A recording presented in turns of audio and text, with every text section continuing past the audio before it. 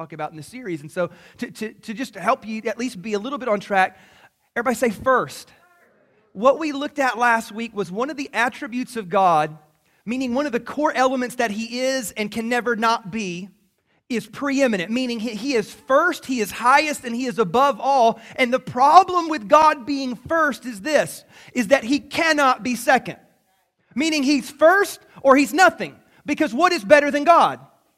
Nothing. What's higher than God? Nothing. What's more eminent than God? Nothing. He is preeminent, meaning He is highest above all. So the problem that you and I run into many times is that when God's not first, God's just not. Because he won't be second. He won't take a back seat. He won't be second. He won't come in second place. Like if there's a race, he's first because He got there before you even showed up to the race. If He plays 18 holes of golf, His score is 18 because if He hits it, it goes in. That's just the way in the nature of God. His preeminence says, I won't be second. And so what we run into many times as followers of Christ is that when He's not first, He's just not. And sometimes what we run into is that we run into our financial arena of life and we wonder why we struggle, or we can't get out of debt, or we can't break through these ceilings, or those promotions never come, or just things don't seem to unfold the way that we want them to. And then we take a step back and we realize, maybe God's not first. Because the problem with God not being first, it's not that He doesn't love you, it's that you haven't placed Him first, therefore you're not underneath His provision and His protection in life. And so in this series, I know I'm going to take a leap into what many people find uncomfortable to talk about at church. Can I get an amen? Like, I grew up with a dad who loved my dad so much, but he grew up was like, oh, there's a preacher trying to get your money again. And we've seen too many abuses of money, or we've seen too many people try to be on what I would call a money grab. That is not what this series is all about. Believe it or not, this is what this series is all about. It's not what God wants to get from you. Is rather way, way, way bigger is what God wants to get to you. As if God actually needed your money. Really. The preeminent one. If He wanted your money, He'd be like the government, just take it, wouldn't He? But He doesn't do that. God, if He wanted your life, He could just take it. He's God. So God is not on a money grab trying to get your money. What He's on is on a heart grab, and He wants to get your heart.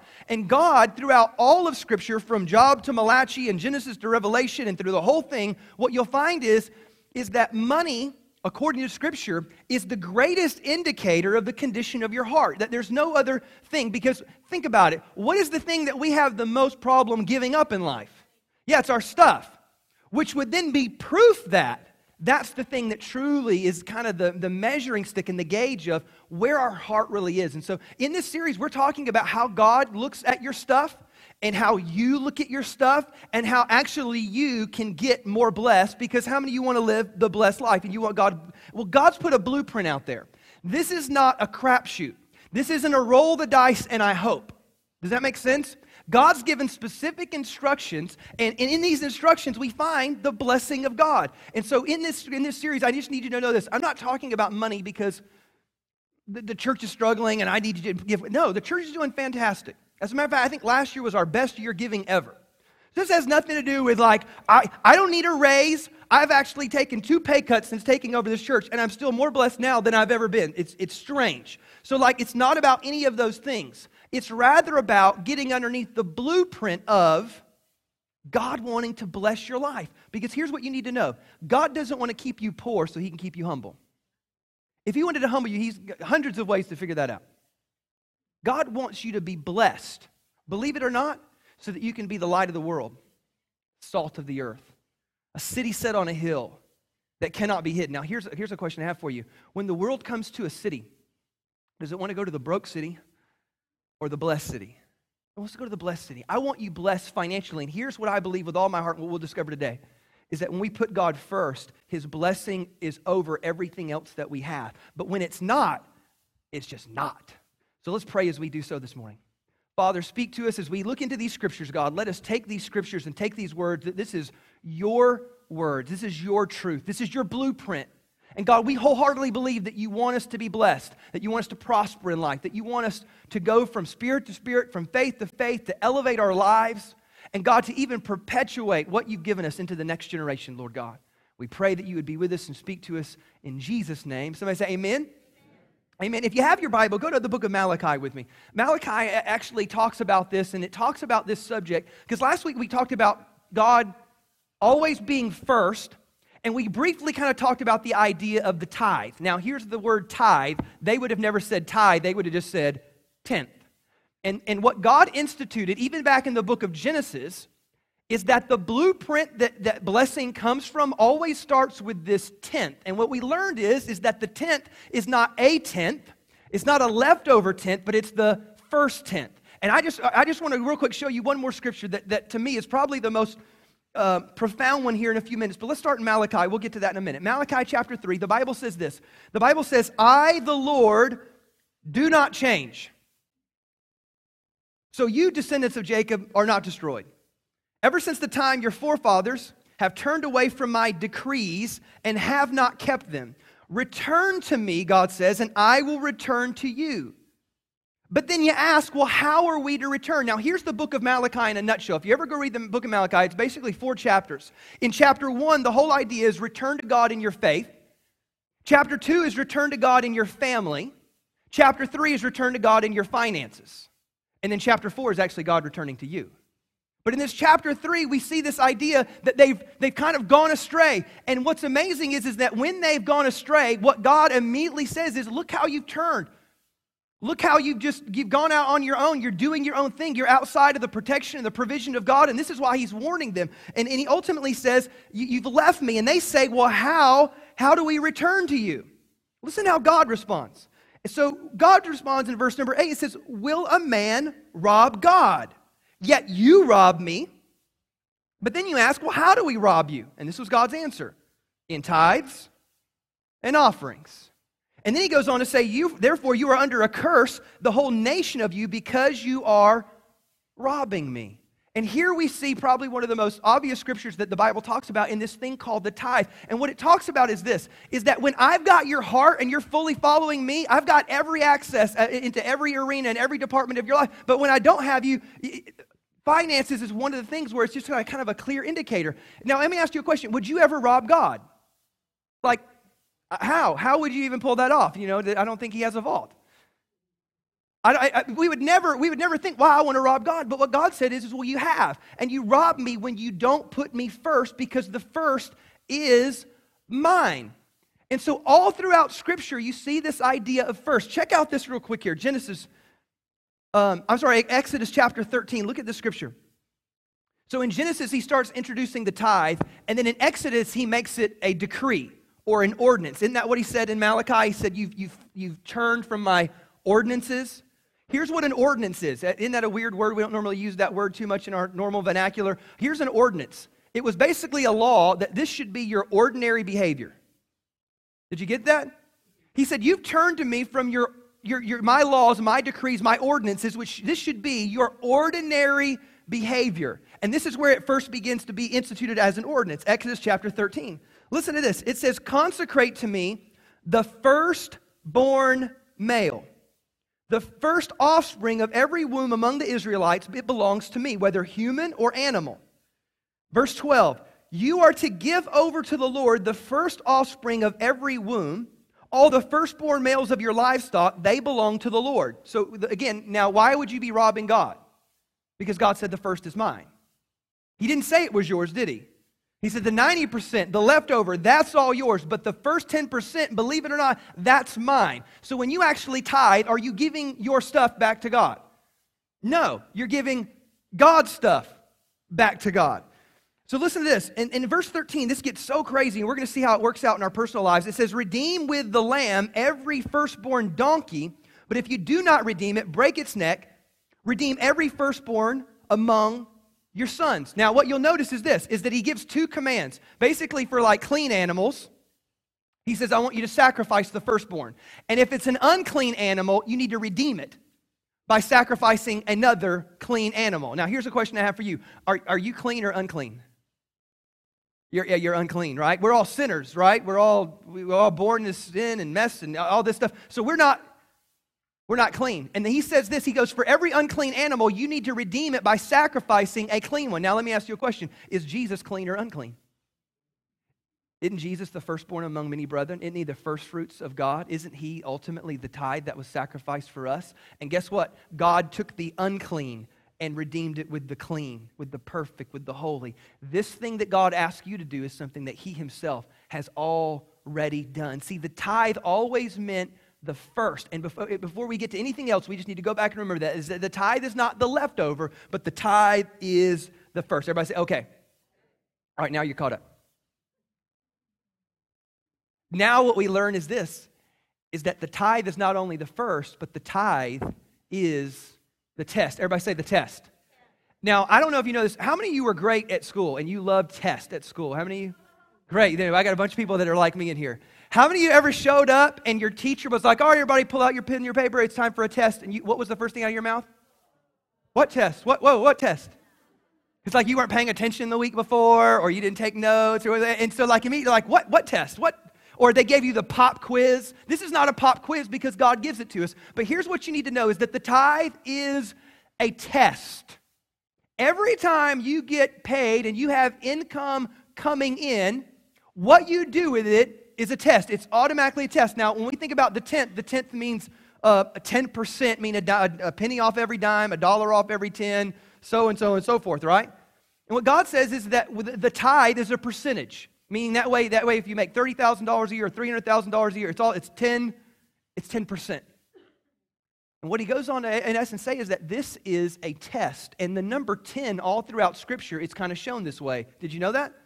When you read all throughout the Bible, let me give you some examples. When God went to give the plagues to Egypt, how many were there? 10. I'm going to give you like the answers to this test. I'm going to give you the answer's 10. Are you ready? So real quick, how many plagues were given to Egypt? Yeah, you guys are so confident now. How many times did God test Pharaoh's heart? How many commandments were there? How many times did God test Israel in the wilderness? How many times did God test Jacob? 10. How many times was Daniel tested in the first chapter of Daniel? Yeah. How many virgins were tested to see if they were ready for the kingdom of God? Yeah, how many times in the book of Revelation, how many days of testing were there? Yeah, you guys are getting less and less confident. Like this test, this is like the easiest test I've ever given in my life. Like I tell you in advance, the answers are all 10. How many disciples were there? No. That was just a test. See if you were paying attention or not. The tithe is the test. It's 10. The number of 10 in biblical numerology, when you see the number 10 used in Scripture, it's always related to testing. It just is. And so God has given the 10th as a percentage so that it always moves, but it's the number 10 because 10 is the number of testing. And you'll see this all throughout Scripture. Go back to Adam and Eve in the Garden of Eden.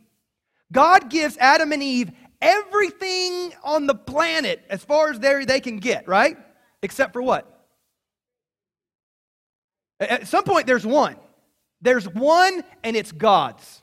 And what did he say? He goes, you can't, that's mine. You can't touch that one, that's mine. And what did it end up being? It ended up being a test that they failed. I'll give you another example. So the Israelites are going into the promised land, and they're about to conquer all these cities. And the first city they come to is the city of Jericho. And he says this about Jericho, and he never says it again. He goes, now Jericho, don't take any of the spoils, meaning don't take and pillage the gold or the silver or any of the wealth. That one is mine. But the rest of the cities, he said, that's yours. But the tithe is the first, remember it was the first city, and it was the 10th. And what you notice is this, is that they failed that test, and they go into the next battle, and they lose. And they're like, whoa, God, I thought you were with us. He goes, I told you don't touch what's mine. See, the Bible says that the tithe is his, and the tithe is holy, that the tithe is set apart. And this is the test that God gives all of us. When we get any type of income, the question is this, God, who will I honor first? Who will I thank first? Because many of us, we go thank Visa first.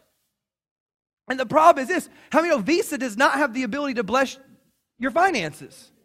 They have interest rates. They're not into blessing you.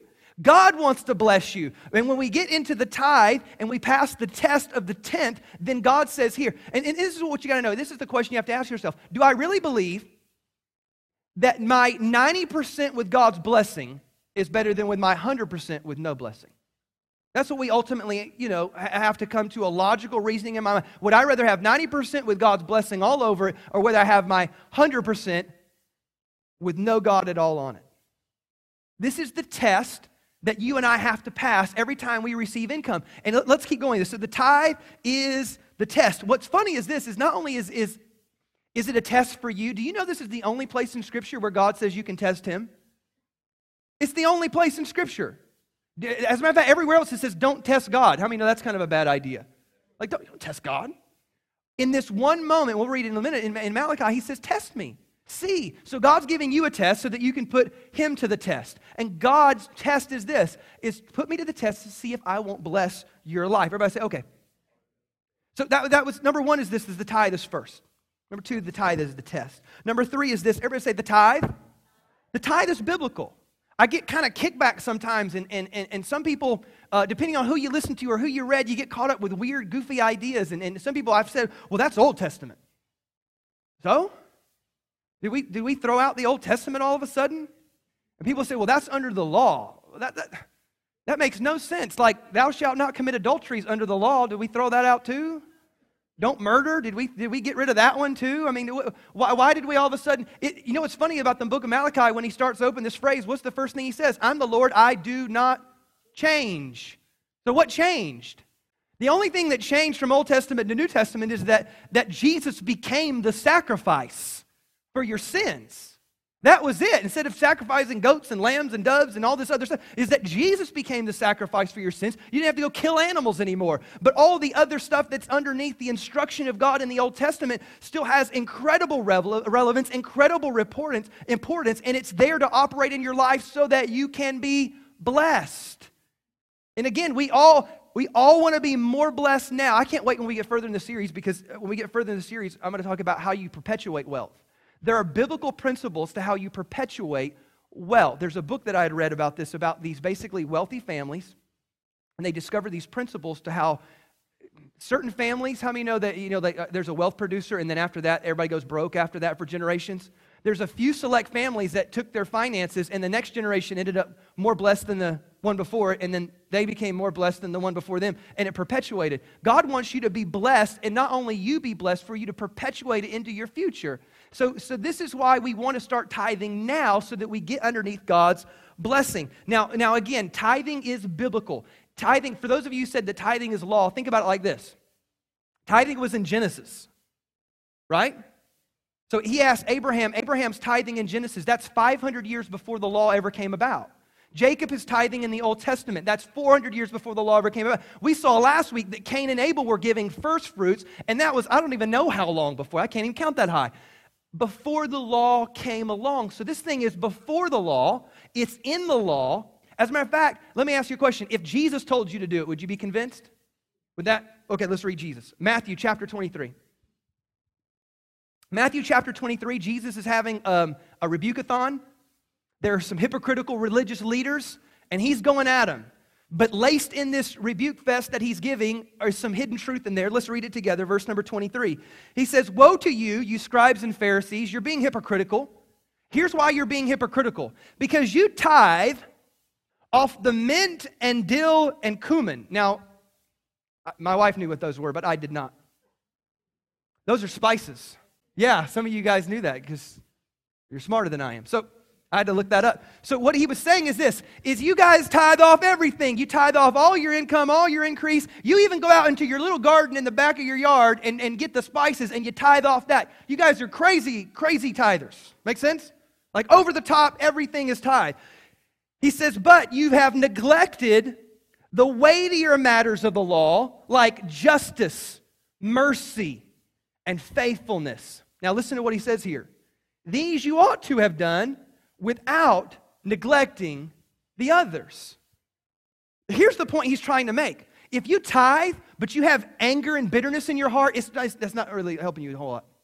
Like, we got to deal with both. Like, you can tithe, but if you don't care about justice and faithfulness towards God in the other arenas of your life, then you've only got one piece of the pie. What was he saying is this, you need to do both. That there's some weightier matters in your heart that do need to be dealt with, but you don't ever neglect the others, meaning that tithing is still something we do because God is always, everybody say first. So Jesus is backing this up because I've heard a lot of people say, well, tithe, that's Old Testament. No, it's across the board. It's a principle. It's the blueprint for God to open up the windows of heaven over your life. Even in Hebrews, if you want to go look up another one on your own, Hebrews chapter 7, verse 8 says the same thing. It says that when you bring your tithes, mortal men receive it, but Jesus in heaven, who is alive, receives it there. Because we don't serve a dead God. Jesus is alive, and even when you make a simple act as putting a check in a bucket or going online and doing it or however you do it, is that it's received on earth by mortal men, but in heaven it is received by Jesus, who is alive. So who's receiving your tithes? Jesus is. This is not New Testament, Old Testament. This is God always being first and always wanting you blessed. Somebody say amen. Which is what we'll show you now, is that the tithe is first. The tithe is a test. The tithe is biblical. Fourth and lastly, the tithe does unlock the blessing. Let's go back to Malachi chapter 3 and I'll show it to you. The Bible says this. It says, bring the whole tithe. This is right after the whole, you're robbing me. Therefore, you're underneath the curse. Curse just means consequences. He said, you want to do this right? You want to return? Bring the tithes, the whole tithe, into the storehouse. The storehouse represented the house of God. That there may be food in my house.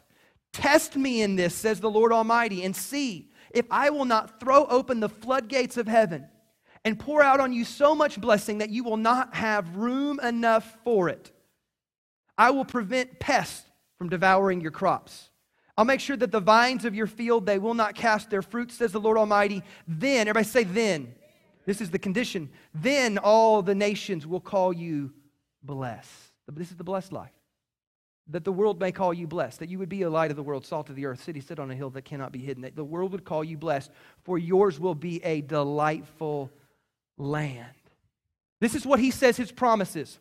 Here's the deal. The tithe is a test. It's a test for you to see whether you'll put God first, and he goes, in doing so, you can put me to the test. And this is what my promise is to you. This is what my guarantee is to you, is that I will open up the windows of heaven over your life. Now, here's the deal. If you're an agricultural society, what's the most important thing that you can have?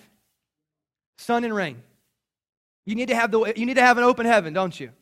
You need to have the heavens working on your behalf. He goes, I'm going to make sure that you live in an environment and an atmosphere so that you can prosper. That's promise number one. Number two is this. He says, I'll promise that not only that, but I'll prevent pests from devouring your crops. Again, agricultural society, so they're speaking in their terms. How many of you recognize that life has many devourers? We're not using pests anymore. Now we have other things. How many know stuff breaks? Cars break down. Things come up. The IRS calls out of nowhere. And all these things start eating away at your finances. You got relatives in need and you got to help them out. All these things seem to be nipping and taking away. And you're like, man, all the money just seems to be going. Here's what I know to be true. Every tither I've ever talked to is they kind of live underneath a protection where the things and the devourers just don't seem to pop up on them as often, and when they do, they're prepared for it and able to handle it. Does that make sense? I've even had actual conversations with there was a gentleman in our church, and he said, Pastor, this, because I shared the scripture with him, he said, I'm proof of that. He goes, I used to tithe, and I got away from it and kind of stopped going to church for a while, and sure enough, as soon as I stopped tithing, all types of things, just like hell unleashed on my stuff, and everything started just falling apart or breaking, or I lost this, or this went down, and all these negative things start happening, and he goes, months went by, and then finally it dawned on me, wow, I stopped tithing at that exact same time when all this stuff. Well, what happened? Was God getting you? No. It was that you used to be underneath his provision and protection. And then basically you said, well, God, I'm going to do it my way. And underneath your way, you are fair game, wide open to the world's, to the evil, to the enemy coming against and attacking your stuff. But he says, this is my promise to you. I'll rebuke the devourer. The devourer in their word literally meant the seed eater. So I'll rebuke the seed eater on your behalf. Promise number two. Promise number three is this, is that the vines of your field will never fail. Meaning that when you put your hand to something, as long as you're doing it with wisdom and as long as you're doing it with good stewardship in mind, I'll make sure that whatever you're putting your hand to prospers. That's promise number three. And then the fourth promise is just reactionary. The fourth promise is this, is that the world will actually look at you and be like, man, I wish I were more like them. Isn't that so funny, though? Because sometimes we look at the world and we're envious of what they have. Can I tell you this? That the church ought to be in a position to where the world looks at us in reverse and says, man, why is it that they're so happy? Why is it that their marriages stay together? Why is it that their finances are blessed? Why is it they seem like they're so happy? Why is it that their kids aren't as crazy as my kids? And the world would look at you, the followers of Jesus, and call you blessed. He goes, this is the promise of God that I want to unleash on your life. But look, he directly relates it to getting underneath the provision and the protection of the tithe. And this tithe is where the blueprint is. This tithe is basically, and again, I'm going to talk to you about this in a couple weeks to come. The tithe is not necessarily a magic pill either, though. Because if you tithe and then go out and live recklessly with the 90% left over, that doesn't work either. Like there's stewardship that goes along with it, but this is the starting point. And when we do this, everything else begins to take care of itself. Last scripture, this is the scripture that brings it home and gives you the why. Because you need to know why you tithe. This is not like God's in heaven giving you a law and saying, if you follow it, I'll hook you up, and if you don't, I'm going to curse you. Curse means the consequences of doing it on your own. The blessing comes because you put it under God. But listen to why. Exodus chapter 13, he basically says this. He says these words. It says, in the days to come, when your son asks you, what does this mean? Now, I don't know if you've ever had that before or not. If you've got kids, maybe you've had them ask the question, Dad, why do we go to church? Mom, why do we give? Have you ever had that happen before? And you almost got to think, well, what's my response? I remember last year when starting to talk about this subject, my son asked me, he goes, Daddy, what are you talking about? And he does this all the time. Dad, what are you talking about at church today? And I said, well, son, I'm talking to him about the tithe. And he's like, well, what's tithe? And, we're start getting into it. He goes, well, why do we do that? And it went back to the scripture. And I immediately remembered this scripture, and I thought, oh, this moment is happening for me. It gives me the opportunity. Listen to these words. He goes, in the days to come, because you got to think, like, be back in their life. Why is it that Dad's a rancher, and all of a sudden a herd comes in? And when that herd comes in, Daddy goes out and takes a machete and kills that little lamb. And we ain't got no more lambs. That was the first one that came out, and Daddy just went and killed it. And it's like, as a little kid, you don't hopefully question your dad too much. You just kind of, oh, okay, well, he's got the machete. I'm not saying nothing. But you get older, and eventually, he gives you more responsibility. He puts you in charge of more. And eventually, you need to go to Dad, and you say, look, Dad, here, I've been managing more of the ranch and more of the operations. And I don't know if you know this or not, but you've got kind of a habit about you. You may not even know that you do this, but this is what happens. You may be totally unaware, but you actually go out and you kill the first lamb every year. That's bad for business. I mean, this is hurting our increase. This is our income we're talking about here. And I don't know if you know this, but you keep killing our increase. And this is bad. This is a bad idea. Why do we do that? Listen to what he says. He goes, when they ask, what does this mean? You will say to him, with a mighty hand, the Lord brought us out of Egypt, out of the land of slavery. And when Pharaoh stubbornly refused to let us go, the Lord killed the firstborn of both people and animals in Egypt. This is why I sacrifice to the Lord the first male offspring of every womb. And then what with the rest? And redeem each of my firstborn sons.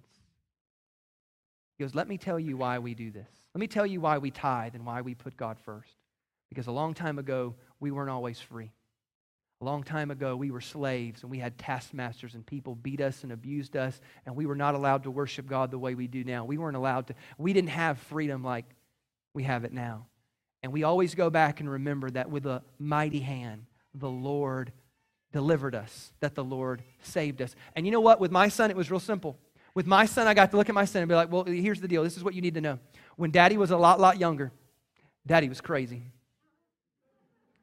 Daddy did not know Jesus, and he lived fast and wild and loose, and he should have died many times, but God's kept him alive. And his life, had he kept going on that path, he would be absolutely lost and destructive to the world around him. But with a mighty hand, the Lord, for some reason, opened up my heart, opened up my eyes, and I repented and turned to him, and with a mighty hand, God saved me. And I can still take you there to this day. It's my mom still lives in the same house. There's a spot on the floor I can take you to. It was the moment that God opened up my heart, and I asked Jesus to come in, and I turned to God for the very first time. I can take you to that moment, and I can say that right there is why I tithe. Because had it not been for the Lord, who with a mighty hand, had he not saved me and delivered me, had he not freed me and forgiven me, nothing else in this life wouldn't matter. So it becomes real easy to say, why not put him first?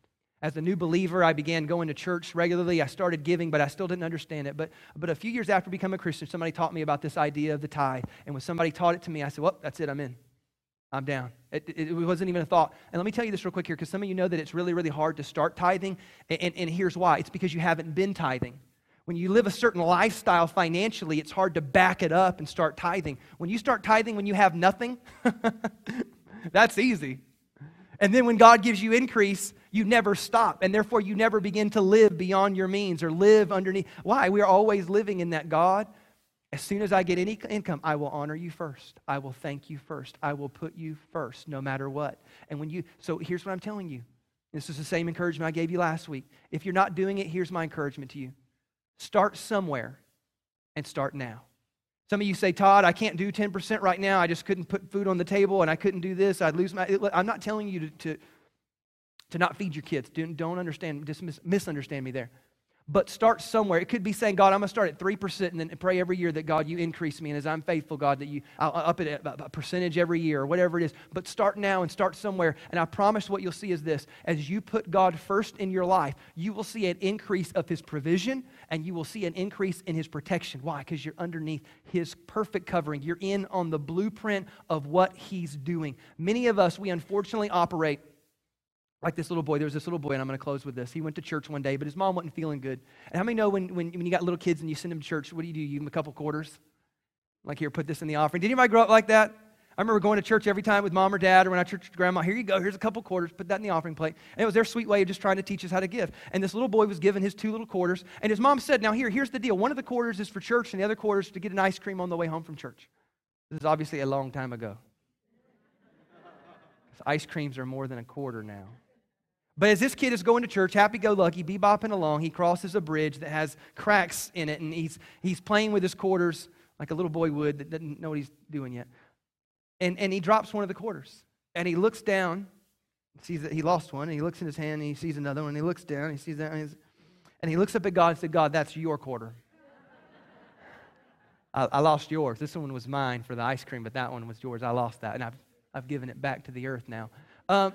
My point is that many of us in life, that's the way we kind of look at our finances. We look at what we have as our leftovers. But how many know that doesn't require any faith, does it? To give God leftovers. It requires faith to give God our first and to give God our best. And here is the promise, is that when you do that, I'll open up the windows of heaven for you. Because when you do that, you passed the test. And here's the ultimate test. Can I trust you with more? We all want God to increase us, but the question would be, can God trust you with more? And whether or not He can trust you with more has to do with, do you pass the test of, will I put God first? Here's why this series is so important in the month of January, is that we have an opportunity as a church and as individuals to put God first right now at the beginning of our year. Many times we switch over at the year, don't we? We kind of turn the calendar, we turn a new leaf, we flip over the calendar of our brain, and we say, you know, it's a new year. Let's start it off right. Let's start it off fresh. I'm encouraging you. I want you to be blessed. I don't know if you know that or not. I want you to be blessed. You know what? Even more than I want you to be blessed, God wants you to be blessed. Get in on what He's doing, and I promise you'll see God at work in your life. Let's pray this morning.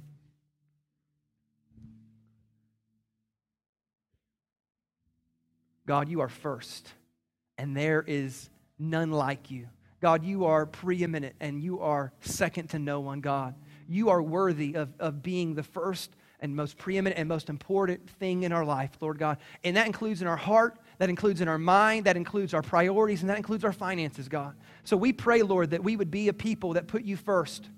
God, we pray that we would be a people that are so blessed that the world around us would look and take notice. Lord God, we pray that we would be so blessed, God, not so that we could hoard more and get more, but rather so we could be a blessing to the world around us. So we could take that trip, send that offering, send those missionaries, bless those people, help out our neighbors, God, that we would change the world, God. So, Father, we pray that we would turn back to you, God. Turn back to you in our faith, turn back to you in our family, and turn back to you in our finances, Lord God. That is our prayer today in Jesus' name. Somebody shout, amen. Amen. Yeah, give the Lord a big hand clap this morning.